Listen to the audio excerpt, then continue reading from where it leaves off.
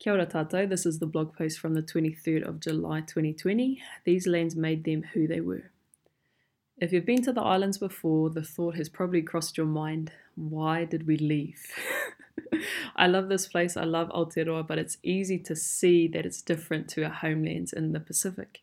It's cooler and harsher in most terrains, forcing our tupuna to innovate their technologies and engineer their survival in their new home. Not only did their destination require they adapt and become more resourceful in ways they never had to before, but so did the journey of getting here and everything else they endured.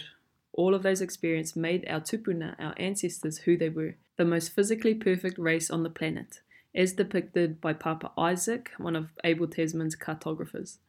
And you don't get that way by accident. You don't all of a sudden be the best or be perfect in any way just like that, unless it's a habit. Unless it was part of everything you did, unless there were protocols, customs, and rituals, traditions in place, unless you had a lifestyle that kept you on point, protected you, and ensured not only survival, but prosperity, innovation, and advancement for you and your collective. Aotearoa and the haerenga, the journey to get here, challenged our tupuna to grow in ways they never could have had they stayed in Hawaii. The journey, the experiences, and the environment changed them. Always connected but different in our expression of whakapapa to our whanaunga in the Pacific. Just as our experiences, the environments we're exposed to, and just as our journey has shaped us into who we are at any moment. That depiction above about Māori being physically perfect was made in 1642, with similar comments backing this up by some of Cook's crew in 1769. Is this how you would describe Māori now? What are the major events to have occurred since then? I'll give you some time to think about it, some dramatic pause, but I'm sure it won't take too much time to figure that one out. As a result, we've been trying to survive for the last 200 years, not just trying to keep our culture, art forms, customs, language, and land, etc. alive, but literally life and death situations trying to survive. And when you're in survival mode, it's fight, flight, or freeze. You focus on what's in front of you and doing what you can right now. The last thing you're considering is to dream, imagine, or reimagine your current situation and spend time trying to realize your potential or dream up a new reality for you, your whānau, or your people.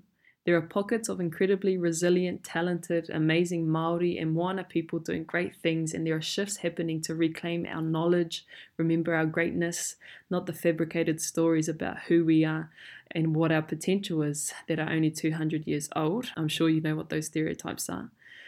And reconnect to who we are. The momentum continues to build. Can you feel it? Are you feeding off it and feeding something back into it?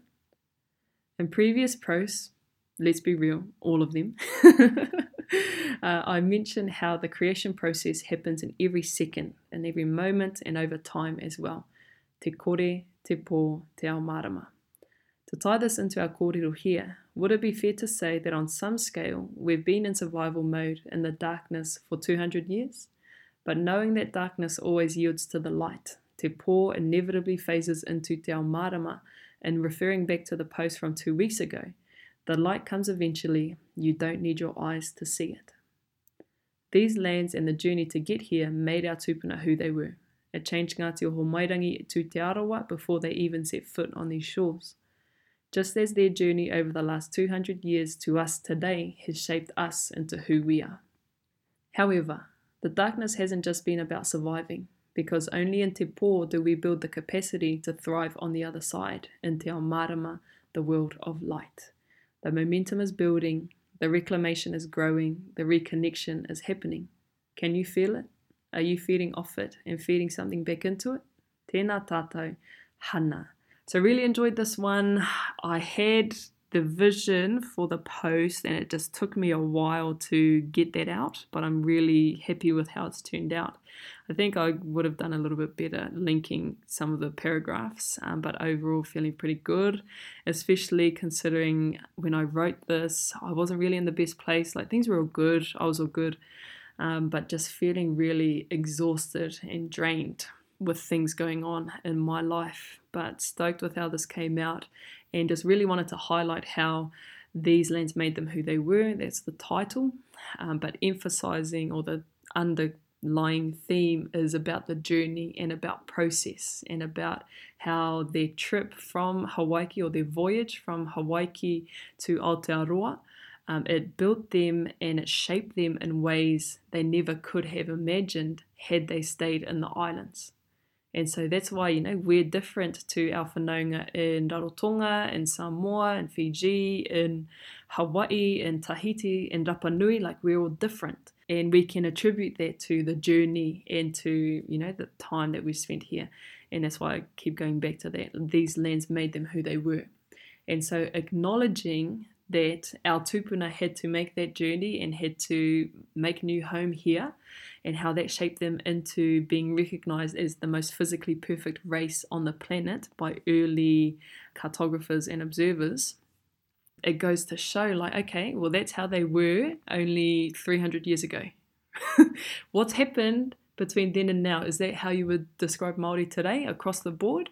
There are some, who I admire, who I adore, and who I think are so incredibly talented and beautiful.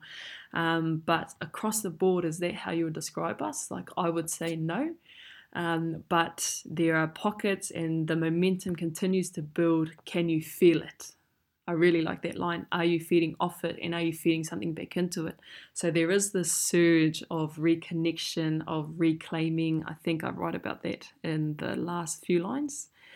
The momentum is building, the reclamation is growing, the reconnection is happening. Can you feel it? And are you feeding off it and feeding something back into it?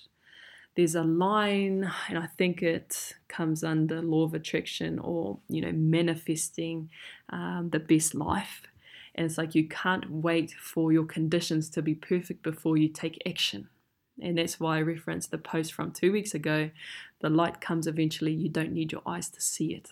So if you can visualize your best life, or, you developing your craft, working on your skills and sharing that with others, that adds to that momentum, that feeds back into it. And when you see more Māori or more of your people doing amazing things, I can't help but get excited. Like, I'm so pumped when I see Māori succeeding, because I'm like, yes, the momentum is continuing to build, and I feel it all the time. Like, I try to expose myself to as many talented, amazing Māori and whanaunga from the Pacific doing incredible, amazing things, realizing their potential, or just trying to make positive change in some way, because that adds to that momentum and that shift that is already happening. And the more people we can plug into that, the faster that momentum will build, and I think the stronger and the deeper we can reconnect to our greatness and remember our greatness. And then there's, in brackets, in the written blog post, not the fabricated stories about who we are or what our potential is that are only 200-ish years old. So that's those stereotypes, and that's that oppression that comes with colonization that is still enforced today. But yeah, so really enjoyed this post, and this is another note to self, or this is what I feel like I've been needing to tell myself and to remind myself of with different wānanga that I've been having. So I hope you enjoyed it too. If you have any questions about it, keen to hear what they might be. Otherwise, we'll see you in the next post next week. Hei kona.